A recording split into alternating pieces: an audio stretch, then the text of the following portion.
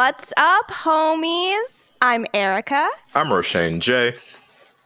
and we are very, very excited to have you guys hanging out with us today as we talk about a movie that has been requested a couple of times here.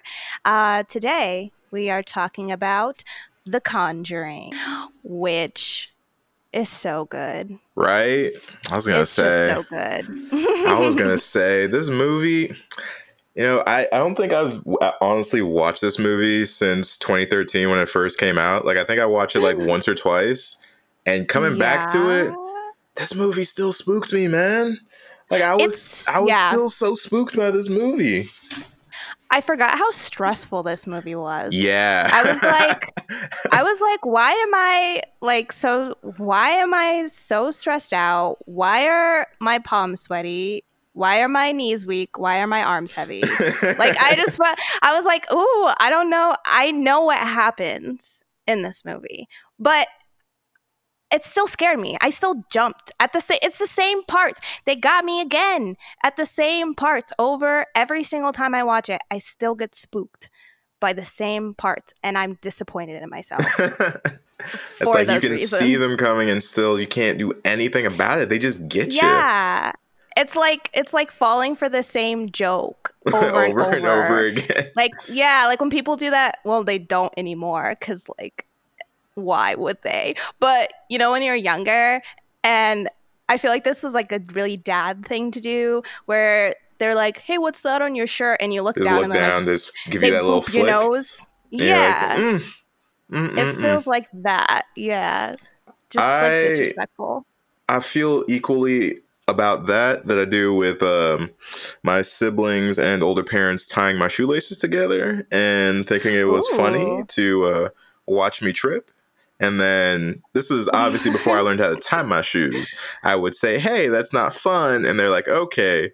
They untie it, retie it. And somehow I just don't notice. And I just fall again. And, I think we can talk about the movie because I'm going into some repressed things that I don't really want to get into right now. Wait, okay. But speaking of repressed things, before we get into the movie, I just have to okay. Watching this movie made me unlock a memory that was in a part of my brain that I have not thought about in a very long time. And I just have to talk about it. Yes, please.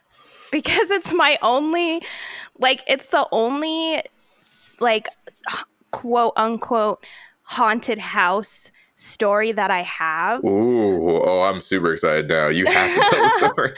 But it's really, I don't want to give okay. Just follow my thread, guys, and just realize how dumb I am. So, well, but first of all, before we get into my story, do you have any haunted house stories? Any spooky ghosts in your house? Never haunted house stories. Not that I can think of off the top of my head. And I'm very glad for that. I don't know how I would honestly mentally handle dealing with real life paranormal activity, but I've also felt kind of left out because I haven't had that experience. So I'm a little in between there. Like I don't want it to happen, but if it did happen, I'd feel a part of something greater, Yeah, because it'd be cool. It'd be kind of cool to pull out. Yeah, I want to have that haunted story. I've met a lot of people with those stories, and I'm like, man, I want one of those.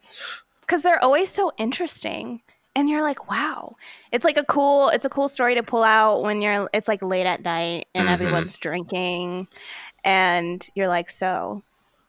I saw a ghost one time. Everyone automatically is going to be like, what the fuck? Tell me now. Yeah, the fuck? Tell me now, Erica. Tell me about everything. this ghost that you saw in this story that you are definitely trying to buy time to tell. Erica, tell the people.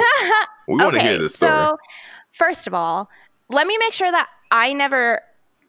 Did me or Shantae or Ebbs ever tell you the story about when we lived at our apartment? The one that we lived, so me and two of my friends, we lived in an apartment when we were in school, and it was right off of Hollywood. And it was the first place that you guys lived, right? Yeah, that place the place where we that used to we had watch all the movie nights. Yes, but also the place that we had all the dope Halloween parties. Uh-huh. Yeah. Yeah. So, did we ever tell you about anything spooky happening there? No, and I'm getting a little sus that you didn't now, knowing how many times I was over at this place, but please continue. No, well, you'll find out why. Okay. So, so me and two of my friends, we lived in this apartment right by our school, and it was a great apartment. Like, it was great for college kids because everybody that lived there was our age. So you could be loud, you could kind of just do whatever. Super close to school, you could walk to school. Like, it was great. It was expensive. A good spot. It was a good but spot. Like, what are you gonna do? It's Hollywood, yeah. But so we lived there, and there was one night where, so like me and Ebony shared a room, and then our friend Shantae like had a separate room. Mm-hmm. And so there was one night where where Ebony was like, I don't like these nervous laughs. I want you to know that they're making me nervous. No, it's so silly. Like, so There was one night that Ebony was like, man, I swear I keep hearing scratches. And me and Shantae were like, okay, yeah, sure. But so then it was late at night. We were kind of falling asleep. The lights were off. And I heard them too. I started hearing scratches. Oh, no. But then it got quiet. So then we started to, because our door was closed, we started to hear the doorknob jiggling. And so we were like, Shantae, what are you doing? But it wasn't her. She was in her room. Oh, no. She was either in her room or she wasn't there at first. But either way, it wasn't her because we went and looked and it wasn't her. So it ended up with the three of us staying up all night because for hours, all we heard was the doorknob would jiggle and then it would stop. Oh, and then we would hear scratches and then it would stop. And all three of us were kind of like, what is going on? But nobody wanted to really say nobody wanted to be the one to be like, it's a ghost. Yeah. So all of us were just kind of like, what? So this was also around the time that I started to have sleep paralysis, which I don't know if you've ever had that. Yes, I have. Yeah.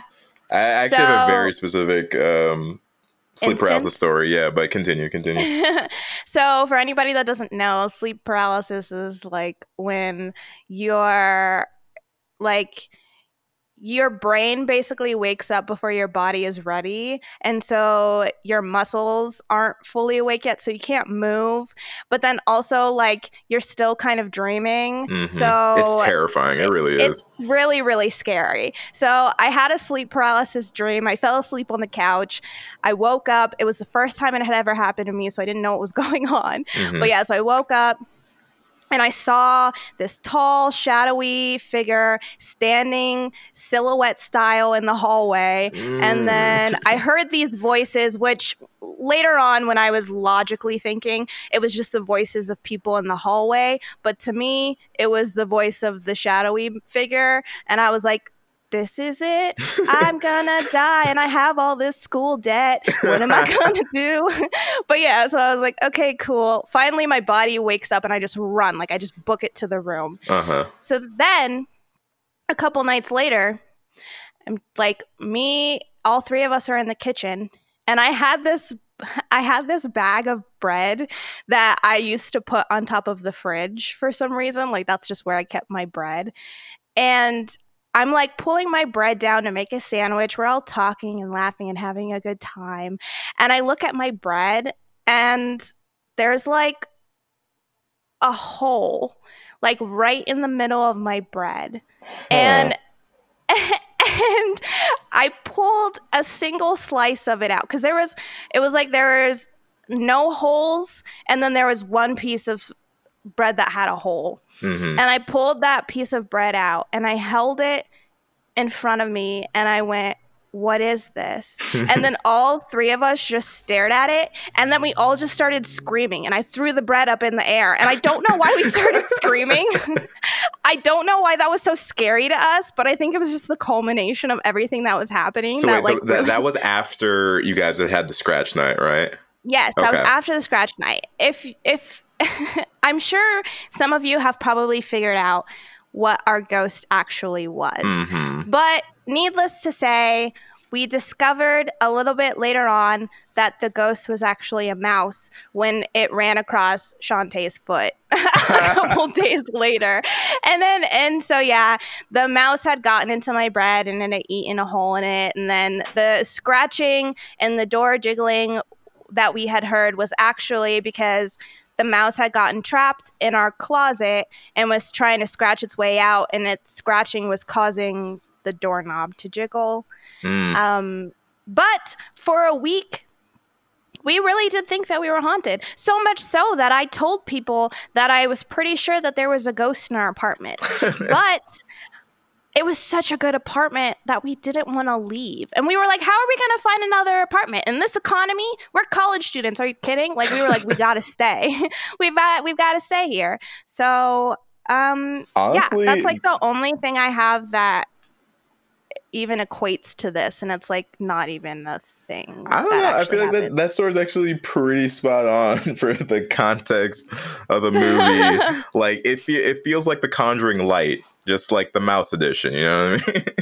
Yeah, right. It's like if things had progressed a little bit more and we didn't know that it was a mouse, maybe we would have called in some paranormal experts. Would you have really, like, if you never found that slice of bread, do you think that you would have gone that route and be like, you know what, we gotta bless this place, we gotta light the stage, like...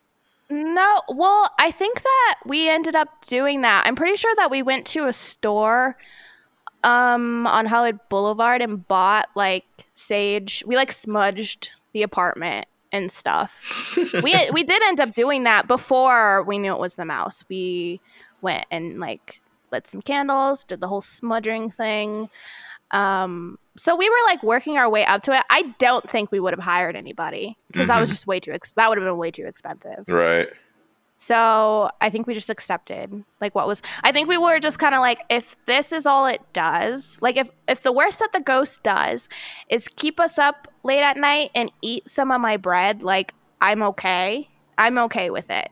I think is what we thought. But, you know, we didn't end up getting that far. So in your defense, though, I will say that at least for me, I feel like both seeing a ghost or like seeing like a supernatural experience and having a rat or a mouse run across my foot would probably invoke the same level of fear within my body, like regardless. Like I think the scream that would leave my body would be the same for both these instances.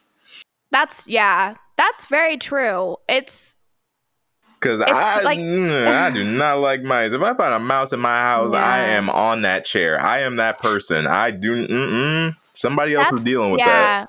That's the thing. It's like, I don't mind. It's the idea of it just coming out of nowhere and all of a sudden like, what? There's a mouse in here. And also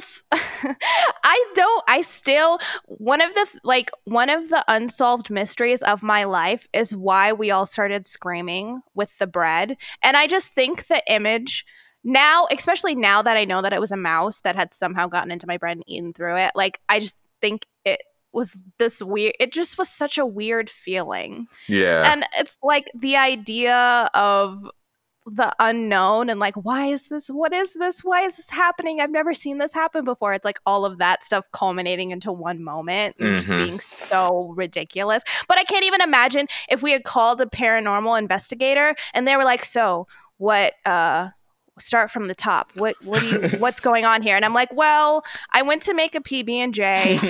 There was a huge hole in my bread and I threw it up in the air. And they'd be like, are you fucking kidding me? Like, what are you talking about? I'm leaving. Like, I can't even imagine if we had gotten that far. It's the ghost of Jerry. He's here. Tom finally got him. Now he's haunting your apartment. It's a ghost mouse. That's like the newest movie. Oh my god! Out ghost mouse. Well, now that we've set the mood for today's film discussion, let's dive into The Conjuring, shall we? Well, yes, from we shall. 2013. The Conjuring, directed by James Wan. The Conjuring is the tale of the Perron family and their pup moving into a house so haunted it makes the Amityville house self-conscious. Starting with a brief Annabelle prequel, we meet Ed and Lorraine Warren, a pair of real-life demonologists / Ghostbusters from 1968.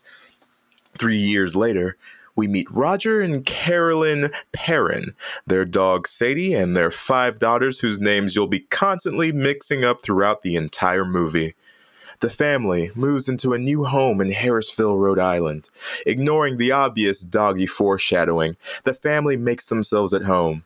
And during a round of a very questionable game of hide and clap, the family stumbles upon a boarded up cellar that they really should have just left boarded up. Also, 307. More on that later. Sadie dies, R.I.P. Sadie, and we cut to the Warrens' place. Ed and Lorraine have a demon museum in their house because why not? Also, Lorraine has been through some shit. Cut back to the Harrisville house. Spooks ensue. Insert wall knocking, doors opening, creepy sleepwalking, and fart smells here. The spirit, clearly pissed about how they decorated the house, starts beating up Mama Perron. The clearly haunted homeowner then enters the most questionable part of the home alone in the middle of the night, and more spooks ensue. Warrens give a masterclass on possession that was so good that Mama Spooked Perron herself hires them to bust her ghost. The Warrens go to the house, give the place a quick Sherlocking. Lorraine has some ghostly heat flashes, and they deduce the family has a severe case of demon infestation. Warrens do some research and find out an old owner was a witch with a soft spot for Satan, and very bad things have happened to everybody who's lived there since. The Warrens return, set up for their Paranormal Activity remake, and piss off the ghost so much that it swan dives into Mama Perron's body. The ghost, now with its gloves off, asserts its ghostly dominance over the house.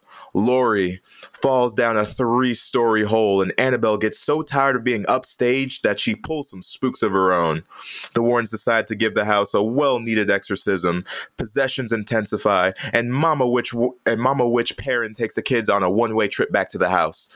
Cue a dramatic rainfall, insert a Rent-a-Priest exorcism, and by the power of love and family, the Warrens are able to baptize the witch Bathsheba and live happily ever after. Or do they? Roll credits. Dun dun dun dun. Dun, dun, dun. Yes. So, you know what's? No, go ahead. No, you go ahead. You first. No, it's just a small thing. But you know what's so crazy about this movie? What? Nobody dies. Yeah, nobody dies. Well, except Sadie, because R.I.P. Sadie. Yeah, that's no human dies. No human dies. No human was harmed in the making of this movie. Yeah, dogs, birds, yeah, bye, R.I.P. But no humans were harmed. And I forgot, it's been such a long time since I've seen this movie that I forgot that they even had a dog. Same. In it. I had totally spaced on the fact that there was a dog. And I always feel bad for the dog in any horror movie that I watch because you know it's gonna die. Like, it's a 9 out of 10 chance that if the family has a dog, that dog's gonna be the first person to go. Because the ghosts know that the dog knows, and so they always off the dog first, every single time. Yeah, they have to, because it's like, but it's funny because the dog always knows, but nobody ever listens to the dog. No one ever listens to the dog. The family gets there, everybody runs in the house, and Sadie does not enter the house at all. Just completely stops. And they're like, Sadie, come on. And she just sits outside all night. And they're just like, huh, how strange. Like, they don't think, I would think that was so weird. Yeah. If my dog that is clearly fine everywhere else would not cross the threshold of a house, I'd be like, we gotta go. now. Yeah. Everybody back in the car. We're going on a whole trip. Like, we're not going into this house anymore. I feel like, okay, so with the dog not entering the house, right? Now I've seen enough horror movies to catch that little bit of foreshadowing and be like, okay, something's off. But if I'm being a little realistic here, if I just bought a house and that was like the one thing that was kind of off, I think I'd be with the family too, where I'd just be like, all right, maybe the dog's acting kind of weird. We'll give it a day, see if it, eventually warms up and comes inside the house. If the next day my dog was dead, you best believe that house is immediately going back on the market and I'm getting the fuck out of there. Right. Because it's like, what happened to her? That would be my thought. I'd be like, what has happened to my dog? And also, so one of the best things about this movie, in my opinion, is that like these ghosts, they do not waste any time. As soon as that family is in there, they're like, and now the games begin. Because as soon as they're in there, basically that same first night, from that moment on, they are just punking. They are playing pranks, playing games with this family. They are doing the most. From the moment that this family gets in there, they never have a chance to just be in the house. Everything just goes from 0 to 100 in a night. And I love that, because we're not pulling any punches. We're not wasting any time. These ghosts know what they're about, and they're about that shit. And I like that a lot. Yeah. And like, it's one of those things where I think it helps with the pacing too, because this is one of those movies that, now it's directed by James Wan, who is huge in the horror community. If you don't know, he's the person, along with other people, that is responsible for Saw, Insidious, like most of the big horror movies that you've seen, the Annabelles, La Llorona, and oddly enough, the Aquaman movies. But this is somebody that knows horror really well. And one of the things I think that was super cool about this movie is it took something that we had started to become used to, right? Like we had enough ghost movies up until this point, right? Like we've seen the possessions, we've seen the haunted houses before. This isn't the first time we've seen this trope. However, the way that it was executed in the movie was very frightening. And like they somehow managed to take some old tropes, like, the walking through the house and hearing sounds. And I think every scare, they kind of took it up a little bit. Like they just turned the dial up like a single notch and like just increased the spook factor by a bit. Like I think one of the earlier scares in the movie that got me is when they're playing this absolutely stupid game of hide and clap. Like this, first off, all right, I get it. It's a variation on hide and seek, right? But like, this is the most dangerous home game I've ever seen. Like, you're in like a 3-story house and you are blindfolding yourselves and then just wandering willy-nilly throughout the house. Like, that's already a terrible fucking idea. But when she's playing with like her daughter while everyone else is out, and she's going around and like she gets into that one bedroom and she thinks that she hears the clap, and then she's like, okay, the way the game goes is you do first clap, second clap, and then third clap, and you have to find them by the third clap, otherwise they win the game.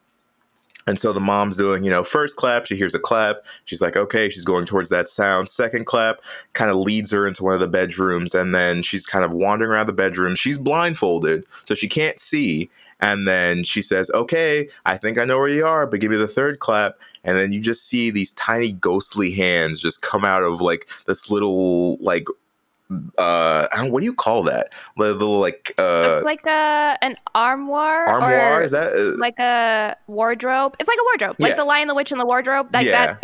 Imagine the wardrobe from that movie. Like it's basically like the possessed version of that, because it looks really creepy. Yeah, it looks super creepy, scary. And so while she's walking in, kind of looking around with the blindfold on, you see the doors to that little wardrobe open, and then she says third clap, and you just see these pale white ghostly hands just kind of come out and just clap. And I'm like, oh my god, that is terrifying, because she starts heading towards it.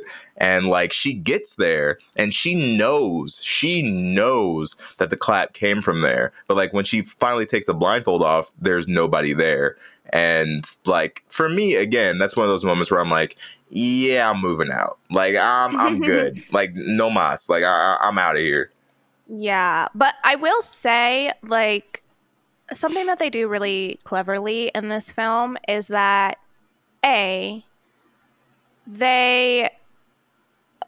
doesn't take much for them to be like, okay, we need help. Mm-hmm. Like, really, it's only a couple of those instances. And because they have 5, can you guess what I love the most about this film? I'm not sure. What is the thing? Because they come in for those kids. Because they got a lot of kids in this movie, and the ghosts are like, "Oh, you got kids? No. Cool. I'm gonna play with this." So yeah, that's like they have 5 kids in this house, and so immediately you have this aspect where it's like, my kids are terrified, and I like that they believe the kids. Like it's not one of those things where, because out of the entire family, the dad experiences because. They set up early on that the dad is a truck driver, so he is gone at night a lot, which is when most of the hauntings happen. Yeah. But they do a good job, of setting up that they believe the kids, the dad believes the wife. Like none of them are like, yeah, at first.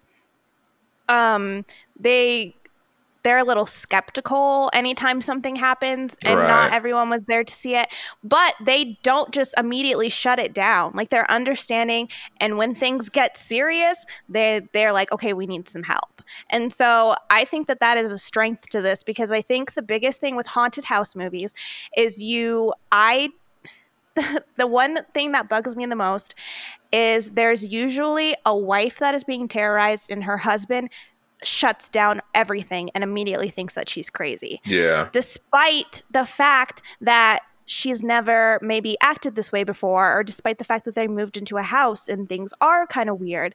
And I love that they don't do that. And B, did I say 1 or did I say A? We'll say you said B. We'll say you said A. Okay, cool. So then B, is that I really hope when we go back and listen to this that you said 1, but please keep going. I know. So B is that a lot of times I know people are like, okay, we'll just leave the house. Like, just leave the house. Why are you still in the house? But another thing that they do in this movie is that the Warrens basically tell them that at this point, this demon has latched onto their family, so it doesn't matter if they leave or not. Mm-hmm. They are going to carry the demon with them.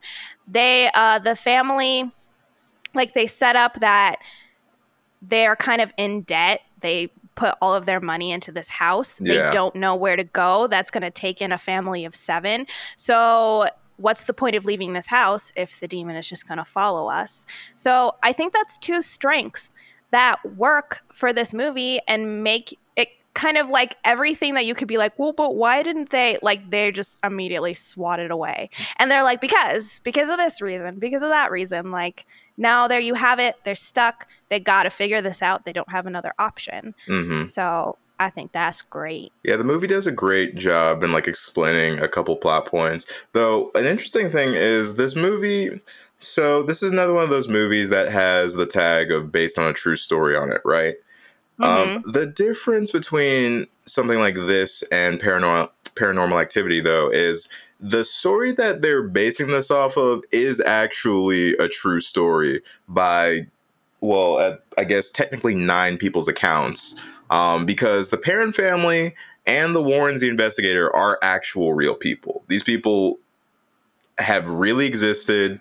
They were on this earth. This is a true, by this family's account, a true haunting that happened to them within this house. Like, and that part is what's very intriguing about this movie. And I think it's something that ups the scare factor a lot too, because like after watching this movie, and you look up the actual story, if you're curious enough, like they really say a lot of these things happen. Now, one of the big differences between the movie and the actual family is the family apparently lived in that house for 10 years before they finally moved out. Now, clearly it's difficult to show 10 years over the course of a 2-hour movie, right? So they have to kind of expedite some stuff. But I think that probably adds to a lot of the plot strengths of this movie is like they don't have to necessarily make up everything. Like they don't have to make up all these fictional things and make them connect. They just kind of have to follow the breadcrumbs of what actually happened to this family.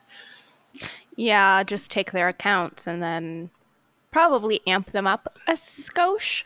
But for the most part, just try and follow what they say happened. Mm-hmm. But I guess, too, that in the real life situation that the Warrens didn't succeed in helping them. No, they didn't. They actually kicked them out. Like, they kicked the Warrens out because they didn't like the Warrens over 2 years, I guess, came back a couple times and tried to help them, and nothing they did worked. And so finally the husband was like, y'all gotta go, and kick them out because he was like worried about his wife's mental state.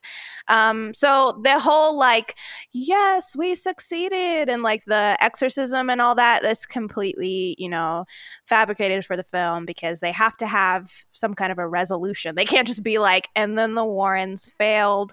And I mean, it's interesting because like, well, let's look at the Warrens too, real quick, and like their whole position here is like, one, even though the Warrens are real people, right? I think we've seen these characters before in other horror movies. Of like, these are the demon experts. These are the ghost know-it-alls that they can either A, explain everything that's going on, or B, they're just in the know, And a lot of the things that, or the paranormal things that we deal with in this movie, the Warrens are able to kind of quantify it for us. We see it in the beginning when they're dealing with the first case, which is the Annabelle doll, which I thought was very interesting that they included that into this movie on rewatching it. Because I remember Annabelle being in this movie, but I also didn't remember how little of a role she actually played in this movie for like how big she becomes after The Conjuring comes out. They spend very little time with her.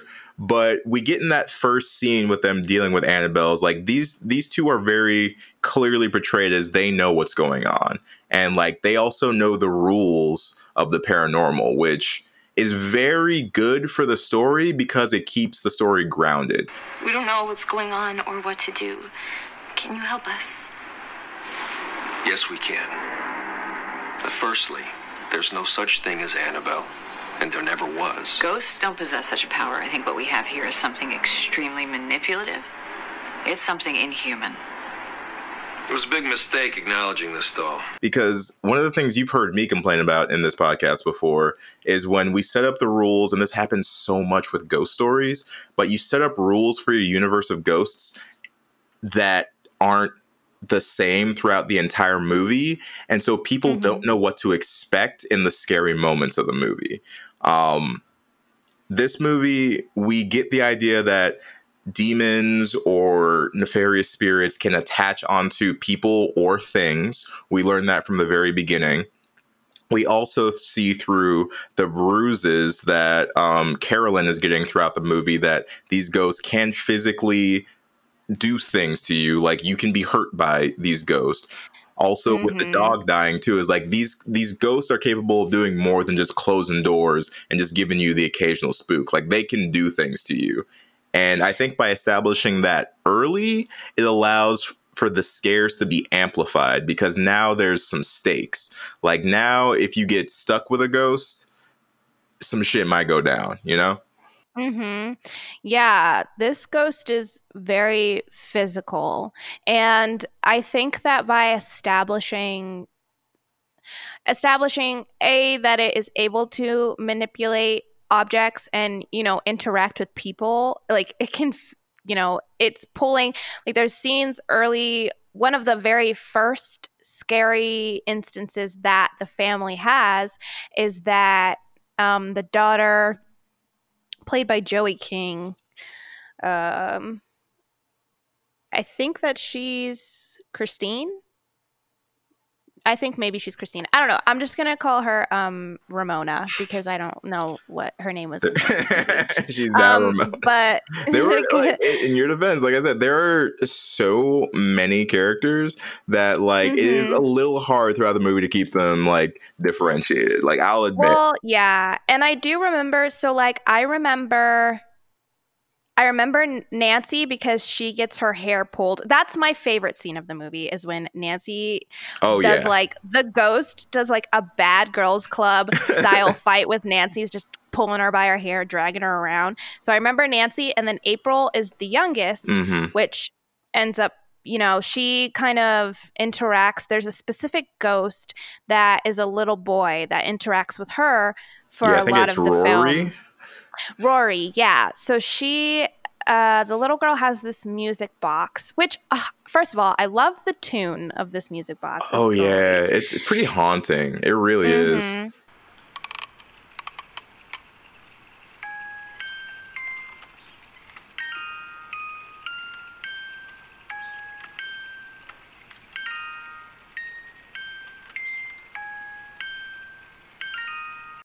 They do a really good job of it's the perfect object to do a jump, like not a jump scare, but it's a perfect object to build up like tension and build up fear in your audience, because it's this music box that opens up, and when it opens up it has a mirror on the top of it.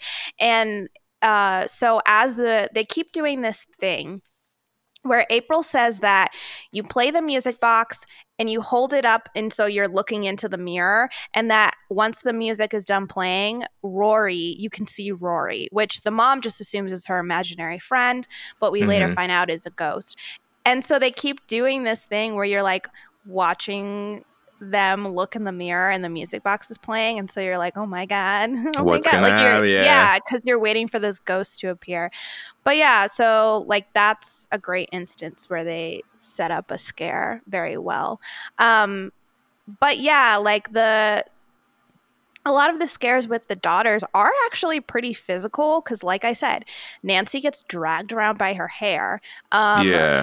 And what's really, I just want to like emphasize on that specific scene too. I think what makes that scene even more terrifying is a lot of time in ghost movies, people are usually terrorized on their own, right? Like that's when you're most vulnerable, when you're just off and alone, and then the ghost, it's just you and the ghost, right? In that moment, she was surrounded by a ton of people, and that didn't do jack shit. Yeah. Like that ghost did not give a single fuck. It's like, nope, I'm gonna beat her ass right in front of all y'all. Like, no, not a single care in the world was given by the ghost. Yeah, this ghost, a lot of the scares that happen, they're usually not by themselves. For the most part, the mother, when she gets attacked, is by herself a lot, but that's because she is the one that they're trying to possess. The other characters, like they are like Bathsheba wants the other characters to die, and so she's just kind of messing with them. And a lot of the times there will be a couple of the sisters will be in a room and a scare will happen, and all of them will see it. So there's a lot of scares that happen with multiple people in the room. So yeah, she's dragged around. Everybody's there. All the lights are on. Like, you can see what is happening. Yeah, it doesn't follow any of the normal rules of like, oh, you're alone in the dark, now we're going to get you. It's like, you're not safe anywhere. And once that establishes that, like, that's when it just goes like all to hell. Like, Ghost is like, man, I'll attack you during the daylight. I'll attack you at church. Like, it don't matter where you go. Like, you in my house, I'm about to beat that ass. Like, well, and because the Warrens even say, they're like, hey, because we're trying to stop this ghost is going to get more aggressive and more violent. And they were right, because right before that moment happens is when Lorraine figures out exactly what's going on. So she has been kind of, both of the Warrens have been investigating and doing their research. But right before that moment happens, Lorraine discovers that the ghost possesses the mother of a child, forces the mother to kill that child, and then the mother kills themselves. So she goes up and she tells everybody, she's like, this is what's happening. And then right after that, the ghost is like, oh, you foiled my plan. And so then the ghost just like goes on the full-on attack. Kids. Yeah. So it's a very aggressive and angry ghost. And so, yeah, like one of the first scares that happen is Ramona, and it happens to her a couple of times. Like the ghost pulls her leg out of bed. Right. And, Yep. And so, that's a violent one. And then later on, there's one of the daughters sleepwalks, and so she keeps wandering into Andrea, who is the oldest. She has her own room, and she has the room that has the wardrobe in it. And so the sleepwalking daughter keeps being attracted to this wardrobe. So there's a scene where she comes in, she's like banging her head against the wardrobe. And so Andrea comes up and is like, here, like you can sleep in my bed, and kind of leads her over to her bed. And so then the sleepwalking daughter wakes up, and on top of the wardrobe is Bathsheba. She's just chilling up there. Yeah. And she jumps down and she attacks Andrea. And of course, like when everyone comes up to save her, Bathsheba's no longer there, but we do see her jump on top of Andrea and knock her down. We don't get to see what she does to her, but she was ready to gouge her eyes out. I'm pretty sure is what she was trying to do. She was down. And like one of the things that, now I will say this movie skates between it because it's different, right? Like the way that Bathsheba operates in this movie is a little different than how a lot of ghosts operate in other movies, where she can be physical with people, but people still have interactions with her and come out alive. But one common motif that I think we find is like usually for possession stories and ghost stories, they're always trying to like wear down the family or just to make them vulnerable enough to actually possess them. That's one of those things. It's like they can do what they really want to do once they enter somebody's body and take control over them. But until then, it seems like they're still kind of restrained by some laws of ghost physics that are stopping them from just straight up, slitting everybody's throat in the middle of the night. Because that's the thing, right? That you said before is like she usually possesses the mother of the family and then has the mother do kind of her bidding for her by offing the family or the kids, which also in that reveal scene, I have to pick at this because even though I love this movie, like I have to pick at the fact that Lorraine fell from like the top of the fucking house through a hole directly down, and homegirl didn't break her legs. I definitely put my hands together and I was sus. I was like, debatable. Like, no, that's fair. That's fair because I also would like to file a complaint because I had a couple instances. Now, like I said, love the movie. Still, big question mark here. There's two complaints I'd like to file. The first is that multiple times throughout the movie, when something happens and the girls start screaming, everybody in the family wakes up and they all, go and see what's going on. However, there is a moment when that actually the same night that the whole thing with the wardrobe and Andrea happens, is when the mother hears this giant clatter downstairs. And she goes downstairs and all of the pictures of her family have fallen off of the wall and all of the glass has shattered. And it scared the shit out of me, first of all, kudos. But secondly, it's loud. Like it's really, really loud. How did nobody wake up during that? Nobody woke up and everybody's doors were open, especially, and she was in Andrea's room when it happened. So Andrea's door was basically wide open. It scares the mom enough where she almost screams out loud, but nobody else wakes up. I call tomfoolery on that one. Yeah. But like I said, that's a nitpick. Secondly, later on, so once Bathsheba has kind of fully taken over her body, she drives April, who is the youngest daughter, and Ramona back to the house to kill them. Mm-hmm. And because at that point they had gone and they were staying at a hotel because they were like, we are getting out of this house, which yes. But yeah, so yeah, very smart. Yeah, very smart. So then she takes the two of them back to the house, and everybody ends up coming back because they're like, okay, we got to go, we got to save the kids, and we got to do an exorcism on her. So everybody, like all of the Warrens, the dad, they all end up back at the house. And so they save Ramona and like they get her away from the mom, but then they can't find April because April was scared and she went to go hide. So there's a guy that has been helping them he's kind of like their assistant. He like helps them with all of the paranormal investigations. And so he's been there the whole time. And they task him with going and finding April. And he does find her. However, when he finds her, he screams at the top of his lungs, despite the fact that they are doing an exorcism on her right downstairs and they know that she is like hell bent on finding her daughter and killing her. He screams that he's like, I found her. She's in the floorboard. He like drops her location. He's like, she's in the floorboard. She's under the kitchen. Turn right at the chimney. Climb a little bit further. Drop down into the hole. She's right there. So then the mom was like, giving the mom a pair of scissors, patting her on the back, and being like, "All right, go ahead." Yeah, he's like, if you reach the end of the house, you've gone too far. And she's like, oh my God, thank you. So she goes in there and she finds April, and that's like it's just one of those moments where I don't think that they needed to do that for her to find April. I feel like it would have been so much of a stronger moment if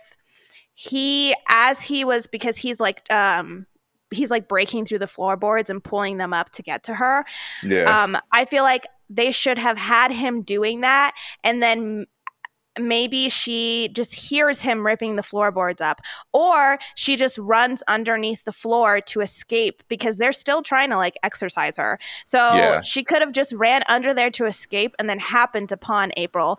But also she's Bathsheba, so wouldn't she have known where April was anyway? Because she's like the demon of the house. She like runs that shit. So wouldn't she have known that April was in the floorboards anyway? I don't know. It's kind of silly. I know. I get where you're coming from, because like now loving this movie, like I have met people who don't love the movie as much, and usually a lot of people have issues with the ending. That's the issue I've heard the most, because they think that for the amount of scare and the amount of hardship that we go through in the movie, the ending feels too happy. It feels a little too Hollywood for how things were going for the rest of the movie. And on watching it another time, like I get where they're coming from, because like there are a few instances that seem a little too easy for what they're going through. I think all the way up towards the ending exorcism is fantastic. Like the whole scene in the basement with her in the chair and all that stuff, I think is absolutely amazing. Like it is terrifying watching that. And like it really resonated for me, just like The Exorcist did, watching like that and watching an exorcism in real time. I think they did a fantastic job in like capturing kind of the fear and the stress that's attached to doing something like that. Especially because the fact of the matter is too, is like not only are we dealing with an exorcism here, but we're dealing with the added layer that the person who's doing the exorcism isn't qualified to be doing the exorcism. Right. Like this is literally a substitute exorcist just trying their best. And they're up against a very strong evil force on this one. So like watching that back and forth is really good, and it's really engaging. It's so interesting. Yeah, I love that he has to do the exorcism and that he's so unsure, and like, and anytime, as soon as something goes wrong, he almost kind of stops and he's like, oh my God, is this right? Am I doing this right? Like, what do I do? Work? Yeah, I love that he has to do it. And I love too, I think it's such a good dynamic of like him trying to do that, and then the husband is there and he's trying to help, but then of course she's screaming. She's like vomiting up blood. He thinks that she's dying, so he's freaking out. It's just so like there's just so much going on, and I love it. And I can understand because basically the way that they defeat her is so they do the whole exorcism, but it doesn't seem like it worked. So she runs after April, and she catches up to April, and she's about to kill her, but then they all are kind of yelling at her. Also, I'm going to say her name wrong, Taissa Farmiga, who plays Lorraine. The scream that she does right now when she screams no. Oh, I went back and rewatched it like 10 times because I felt that deep within my soul. I was like, oh my God. It's such a good scream. But anyway, like real quick, the exorcism performance was fan-fucking-tastic. Like I just want to throw that out there as like all the stuff that was happening in that scene outside of just the plot points, like that whole segment, everybody's acting from the mom getting possessed to the dad to both the Warrens trying, like it felt real and grounded in those characters. Like every character just felt like they were really in it, and that's just a testament to all those actors during that moment in the movies. Like I do think everybody attached to that scene did a fantastic job. Also, I just realized that's not Taissa, that's Vera. Vera's in this movie. Taissa, oh God, I keep saying her name as if I know how to say it, and I'm sure I'm being wrong. But so she's the one that's from American Horror Story. That's her younger sister, who I also really love. I like her a lot. She's great. She's got really big eyes and they're very expressive. I like that. But but so Vera Farmiga is the one who's in this movie. But so yeah, the acting in this whole scene, even the kids, that's the thing. You kind of do a gamble when you have kids. All of the kid actors in this movie are great. And so yeah, she finally catches up to April, and basically they decide the best way to fight this is for her, because they can tell that she's still fighting in there, because she does keep having these moments where she kind of screams for her husband, or like she seems like she's fighting back. So they decide that the best way to beat it is to fight from within. And so Lorraine basically, earlier in the movie, they had this scene where they both kind of discussed how it feels to be mothers, and she had showed her a picture about this amazing day that they had on the beach. And Lorraine basically is like, hey, remember that day you had? If you could do this, like you lose all of that. And so she's able to fight through. You said they meant the world to you. This is what you'll be leaving behind. And, kind of vanquish the demon herself, which I can understand if people think that that's a little bit of a like Disney kind of it's got some cheese. It's got a little cheese to it. A little Full House-esque tie-in, like wrap up. I could see how people it's not that feel that way. Despite it being cheesy, it's not that it doesn't make sense. Like it's not that it's not grounded in anything. They set it up and they executed it based on the things that they did earlier in the movie. Yeah, they established it well. And for some reason, I don't know, maybe I was just emotional today, but I almost cried when I was watching it today. I don't know why. I was like watching it and I was like wiping away tears as they were doing like the flashbacks to the beach. I was like, what's wrong with me? But yeah, I don't know. I've never reacted that way to it before, but I really liked it today. Well, I think a lot of it's because of her performance there too. Like you could tell, you could see the struggle in her eyes, like, and in her acting as she's trying to vanquish this demon out of her body. Like she played that magnificently. Yeah, that's true. And I think just paired with like the fact that she was gonna kill her daughter, and then the dad's there and he's like, no, like, and everyone's just so upset. It just, I don't know. It was really, it was hitting different for me when I watched it last hit time. Different. And Lily Taylor is the one who plays Carolyn, by the way, and so testament to Lily Taylor for exercising herself in such an artistic way. You did a fantastic best exorcism. Yeah, top 10 exorcisms. I'd put this at number 2. But yeah, she's awesome. She like really looks I mean, it's a lot of it has to do with the makeup that they do on her, but man, she looks tore Yeah, she up. looks She looks like tore- she looks like she's had a night. And it's funny because like she like throws up all this blood and stuff as like the demon is leaving her, and the little girl's like, "Mommy," but I was like, "Girl, Better she not. still looks a little rough. Better I'd give her a not. minute because she really does." My goodness, that reminds me of the scene though, like.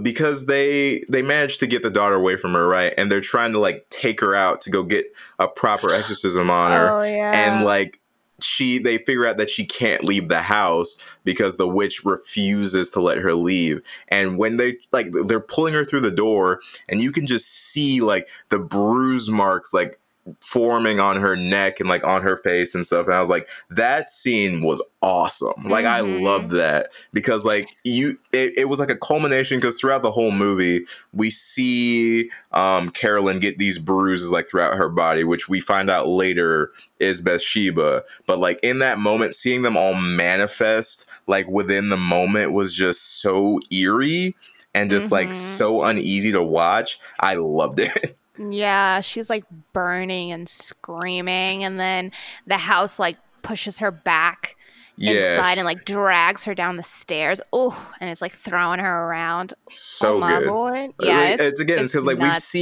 we've seen those scares before, right? We've seen people get chucked around roofs. We've seen them get dragged across the floor. But I think this movie managed to find different ways to add little bits and pieces to make it a little bit more satisfying. I think the whole fact that people were getting dragged around and tossed around in front of other people is such a small change, but it's enough to add some stakes to that scare of like, it's not you in your room alone being dragged off somewhere. It's like, even when you're with your close friends and family and the people that love you, you're not safe. Like you can still get grabbed, and that's terrifying. Yeah, there's a lot of weight to it, and it's really like it doesn't matter what you're doing, who you are, like where you're at, especially that aspect of like it doesn't matter where you are.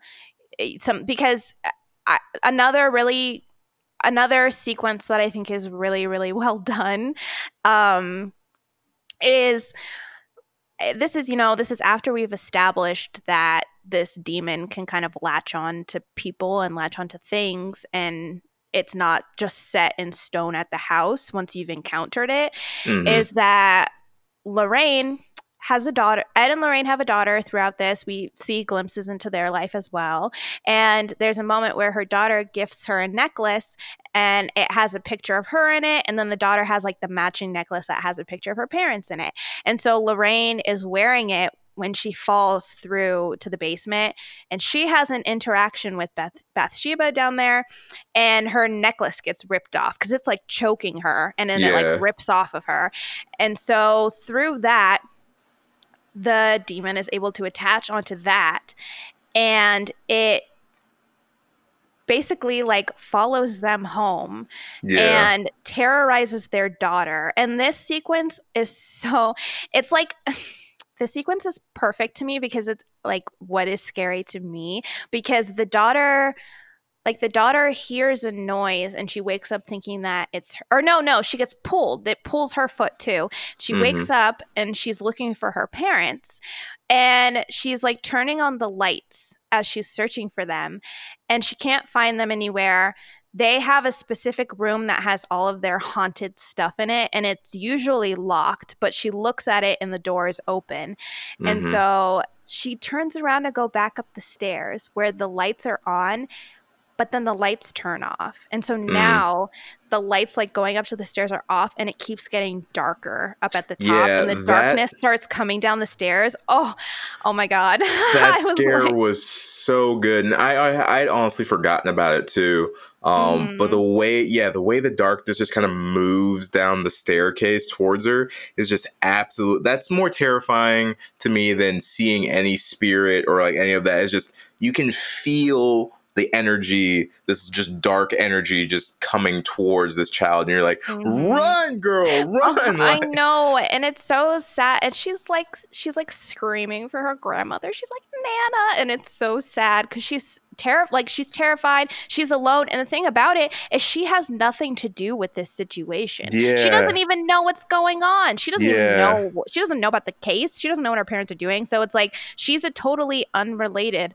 person to this case. But because the demon was able to attach to something and follow them home, she has now been brought into this situation. And that is really scary to me because I'm like, she was just sleeping. She was just chilling in her life. She was just so pure. And then like I was like, oh no, not her. Like she didn't do anything to deserve this. Yeah. But and she almost gets taken out by a chair. Yeah. Luckily she doesn't.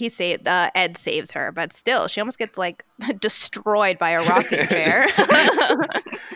And then we also during that get our first little tidbits of Annabelle as well, which is, I mean, now we all know that Annabelle goes on to have her own series after this is all said and done. But God, I just hate creepy dolls, man. That's the one trope in horror that just gets me. Like I hate the dolls. Like any of the doll ones just freak me out because they just look so damn creepy. And Annabelle looks creepy. Like looks so creepy. Yeah, she's looked like she had like one too many nights out and about at the club. But no, I will say I did like a little bit of extra research after watching the movie, and so the Warrens do have an actual, you know, paranormal demon museum in their house. That is not fake. That is a real thing that they do have. That they have a priest come and bless. Well, I guess Lorraine does now because Ed passed away back in 2006.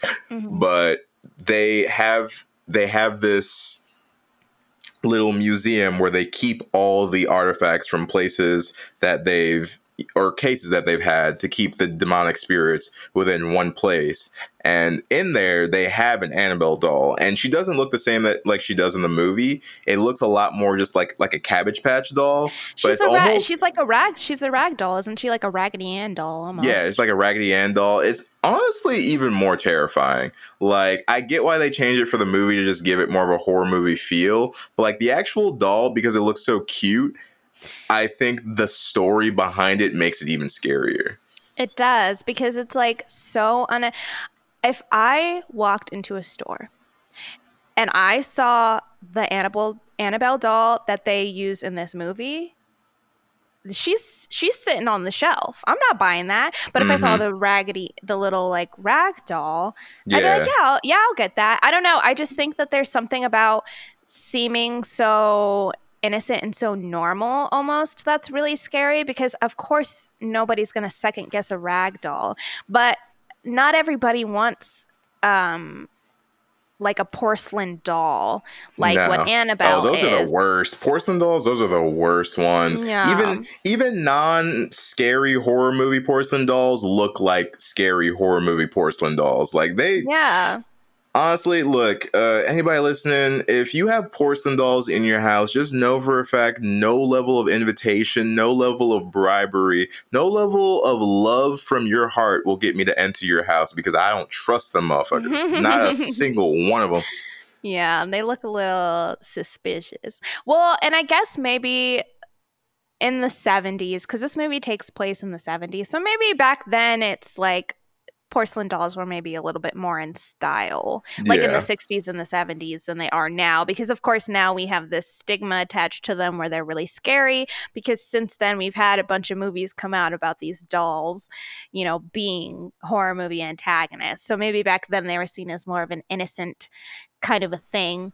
But but even I don't know. She's something about her is just I don't know if I would buy her. Actually, I take that back. I definitely wouldn't buy her. But I think it was really... Oh, go ahead. No. Keep going. No, I was just going to say, but I do think it was really smart of them to have the Warrens as a through line, because it's like we get introduced to Annabelle, and then through that they can make an Annabelle movie, and then like we can follow them on different cases, and technically it's all part of the Conjuring universe because you have this through line, but because you use the Warrens, you can have multiple antagonists without it being the same story over and over again. So I do think that was really smart of them to use that as a jumping point. And an interesting thing with the production of the movie too is like it actually was initially going to be from the family's point of view. They had first written it to be from the family's point of view, to have the Warrens coming in as like the extra characters. However, I guess somewhere through production, they had some other people take a look at the script, and they decided to veer more in the direction of having the Warrens be the through line, which ultimately I do think was the better choice there, because it left a lot of things as a mystery for us through a good chunk of the movie that we had to kind of figure out along with the Warrens, because we were seeing the spooks happen, but the Warrens as like the demon experts were the ones that were kind of piecing things together for us, which I think is helpful for keeping the through line. Because like even though this is the movie we got, I can't really imagine the movie from the family's perspective. Like I feel like it would have made the Warrens a lot more insequential to the movie. I feel like I wouldn't have cared about them as much if it was just from the family's point of view. Yeah, I think if it was just from the family's point of view, that like I feel like with the way that the movie is now, we get the perfect amount of spookiness and like the perfect amount of the ghost, like, you know, stuff with them, and the pacing of that is really well done.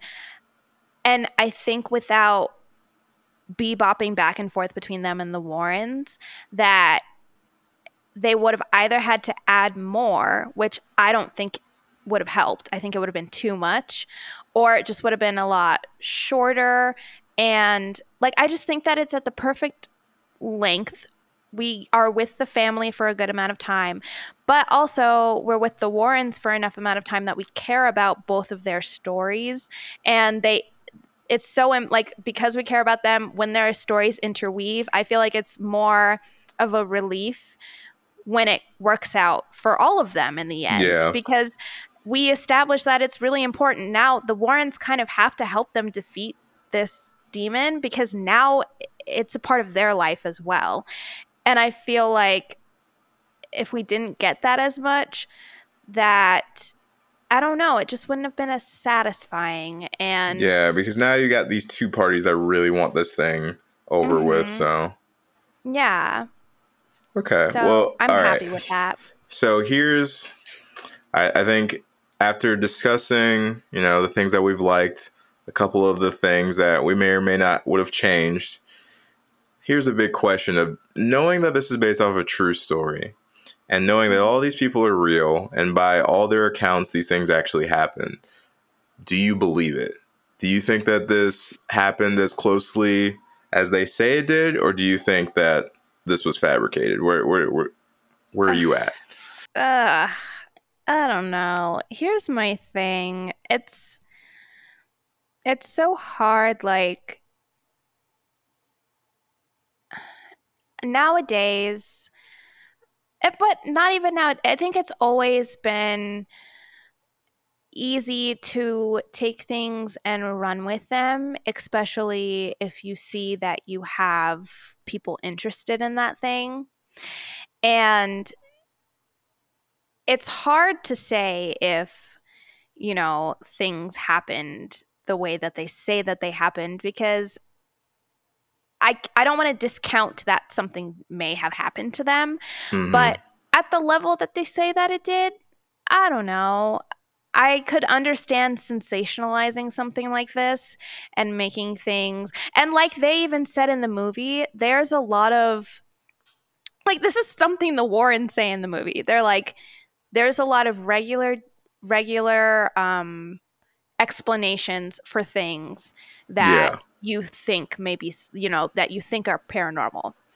So maybe some of it was just regular things that they thought were paranormal. Like a mouse in their cupboard. Yeah, like a mouse in the cupboard. Yeah. Or, maybe it just smelled really bad sometimes. I don't know. Mm-hmm. Like maybe all of your clocks did stop at 3:07, but maybe something was just wrong with your clocks. And I don't want to discount them, but at the same time, it's hard when there's no proof besides everyone in your family saying, oh, yeah, this happened. And then also these two people who kind of, their entire career is based off of this and based off of people believing in this. It's hard to say like, okay, these are the people that we are relying on and that's it. Yeah. Like I feel like it's hard to say that and not have any concrete proof. But, oh man, I don't know. What do you think? Well, all right. Well, before I say what I think, I do want to just bring up, because you brought up the 3:07. So we talked about 3:07. 3:07 is when the clock stopped during the entire movie, because that's the time when the witch died. She died at 3:07. And I just want to bring up that while I was watching this movie, I took a little water break. And when I went to the kitchen to grab my water, I looked at the clock and it was exactly 3:07. Oh my gosh. And I have never been so terrified in my entire life. Like, you should have seen the speed with which I speed walked from the kitchen back to my room, shut the door, put the lock on there, and then had to proceed to continue to watch the movie. But I was so damn spooked, because I was like, that is not the kind of coincidence that you want during this kind of movie. Bathsheba's just like chilling in your room when you get back. Oh, no. I'm looking over my shoulder right now just to make sure.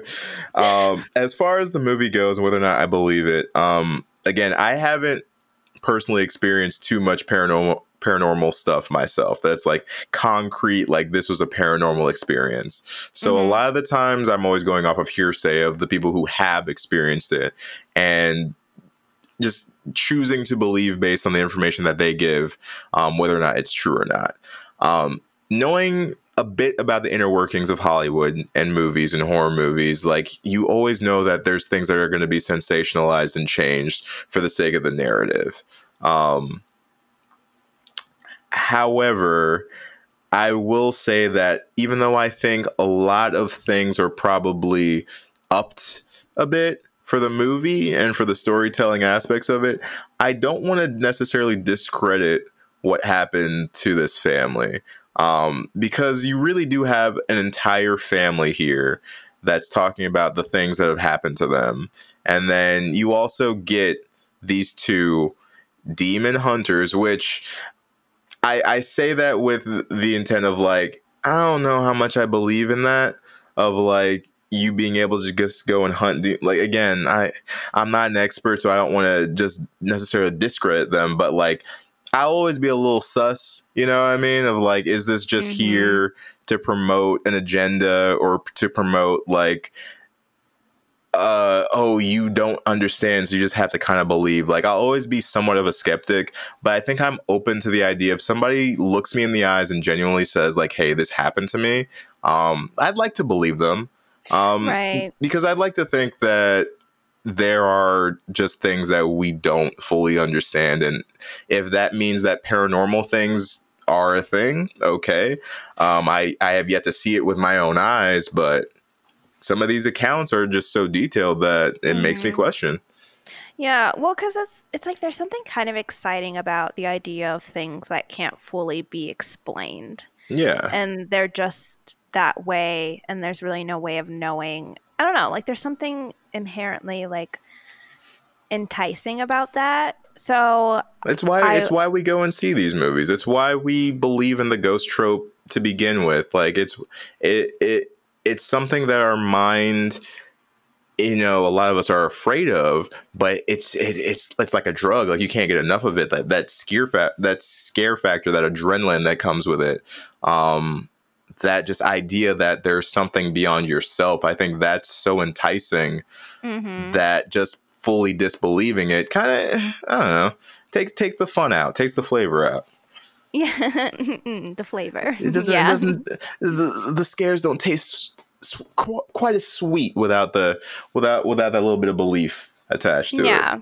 Yeah. It's like that same. It's the same thing that makes it where you watch a scary movie and you're like looking over your shoulder, and it's like that feeling of there's nobody there, but at the same time, like, you feel like there's somebody there. And like it's like that feeling of, I don't know. There's just, I don't even know. It's that feeling of that it could happen to you. Like that sort of it could idea. happen. Like you don't want it to happen to you, but it could happen to you. And it kind of makes you a part of the experience. Yeah. And I think if you completely shut that down, then like you don't get that feeling. But I don't ever want to not have that feeling, because that's what's so fun about scary movies is it's like, what if that like, ooh, it's that feeling. You want to have that feeling when you watch a scary movie. And I think if you completely shut that down and say, oh, there's no way, nah, I don't believe it. At least for me, I think that I would never feel that way. Yeah. And so I want to believe. X-Files, I want to believe. Isn't that what that was called? I think so. But okay, what is our rating? I would say for me, I'm gonna give this 4 out of 5 spooky ghosts. I do think it's a really good movie, and I think for something that was released in 2013, it holds up pretty well, and the scares still feel genuine for me. And like the effects and everything are great. There are a couple plot points that I'm a little iffy on, and I might be able to do with a different ending. But all in all, I think a really great movie. So like, it's not a perfect scare for me. Like, it's not a full 5 spooky ghosts, but a solid 4. I would agree. I will also give this a 4 out of 5 spooky ghosts, because I don't know. I just think that they do such a good job of like the storytelling, making you care about the characters. The scares in this are awesome. Like I said, I still get scared at parts of this movie despite knowing that they're going to happen. It still scares me. And I just think that's a testament to the film. And this is a haunted house movie done right, in my opinion. And it's especially now, because haunted house movies have been so done, it's really, really hard to find a haunted house movie where you're like, yes, that is exactly what I wanted. That's it. Like, that's what I want these movies to be. And I think this movie is like a great example of that. Yeah, I think its track record also just kind of add to that opinion too, because I didn't know this until researching, but this was one of the most like lucrative horror movies of all time. Like it was made for around 20 million and it grossed well over 300 million. Oh my God. Putting it's like one of the top 10 most like profitable horror movies of all time. I was like, it makes sense. Like, I do think for when it came out, this was a phenomenal horror movie. I do think since then, and something that might have like brought it down from 5 to 4 for me, is we've seen a lot of good horror since then, that like the bar is like slowly going up over time. But I do take into account when this movie came out, and for that, it was a really great movie. Yeah, it is a great movie. Definitely, if you haven't seen it, just go see it. Yeah, just go. And even if you had, watch it again. Why not? True, yeah. If you've seen it already, watch it again. If you haven't seen it, go watch it. Because it's a great, you know what? It's a great, like, October movie. Like, I think this is a great movie to watch. There's specific movies that, like, just get me into the Halloween mood. Yeah. And I think this is one of those. Yeah, this is definitely an easy contender for your Halloween playlist. Like, if you're looking for movies, Conjuring should definitely be up there on there. Agreed. But that's gonna be it for our Conjuring review. I hope that you guys liked it, and I hope that you guys will let us know what you think. And would you give it the same rating as us? Do you think it's better? Do you think it's worse? And if you think it's worse, I would love to hear why. I need to hear Need to know. I need to know. But yeah, guys, we are on, what are we on? We are on Instagram, we are on Twitter, we are on Facebook, and we are at Homies of Horror on all of those. So please interact with us. We love to chat about all things horror. Please let us know if there's anything that you specifically want us to talk about. Like we said, this episode was a request. So we are always down to take requests and review movies that you guys specifically want to hear. Yeah, you just gotta let us know. Just let us know. Yeah. Just go ahead and give us a little comment, or you can send us a message and we'll get back to you. Or if it's easier to email us for some reason, you can always email us. We are homiesofhorror@gmail.com. So yeah, give us a shout out if you would like us to talk about anything, or if you just want to talk in general. About horror, about say hello, or about horror. I mean, we're not gonna talk about everything. Look, if you're having like a hard Thursday, and you're just like, hey, homies, just want to talk for a second. I mean, you could send that. Oh yes, please. We always want to chat with our homies. Yeah, it might take us a day or two, but you know. It might take us like a year to get back to you, but thanks for the thought. But yeah, our episodes come out every single Monday. We are on Spotify, Apple Podcasts, and Google Podcasts, and the Podbean app. So leave us a like, leave us a review. Go ahead and follow us on those as well, so that you can be notified first thing when new episodes come out. And all of those likes and hearts definitely feed our demonic energy and give us what we need to do these episodes. So make sure you are hitting those little heart buttons. Yes, please. Thank you very much. But yeah, guys, also I just want to say that all of our homies have been so awesome, and you guys, we love chatting with you guys, and the response has been really great. And yeah, we love doing this. So we are so happy that you guys enjoy listening, and we hope that we can keep on doing this for a long, long time. Mm-hmm. But, yeah, you guys have been super great. Thank you so much for the support so far. Like, you've made starting this podcast an amazing experience for us, and we just love getting more homies for the crew. So tell your friends, share the podcast, talk to us. Let's keep this community growing, because it's awesome to watch this little project bud into something amazing. Mm-hmm. Yeah, it is great, and the horror community is amazing. So we are so happy to be part of it, and we hope that you guys are happy that we're here.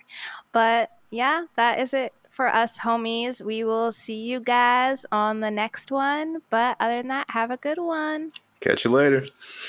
Bye.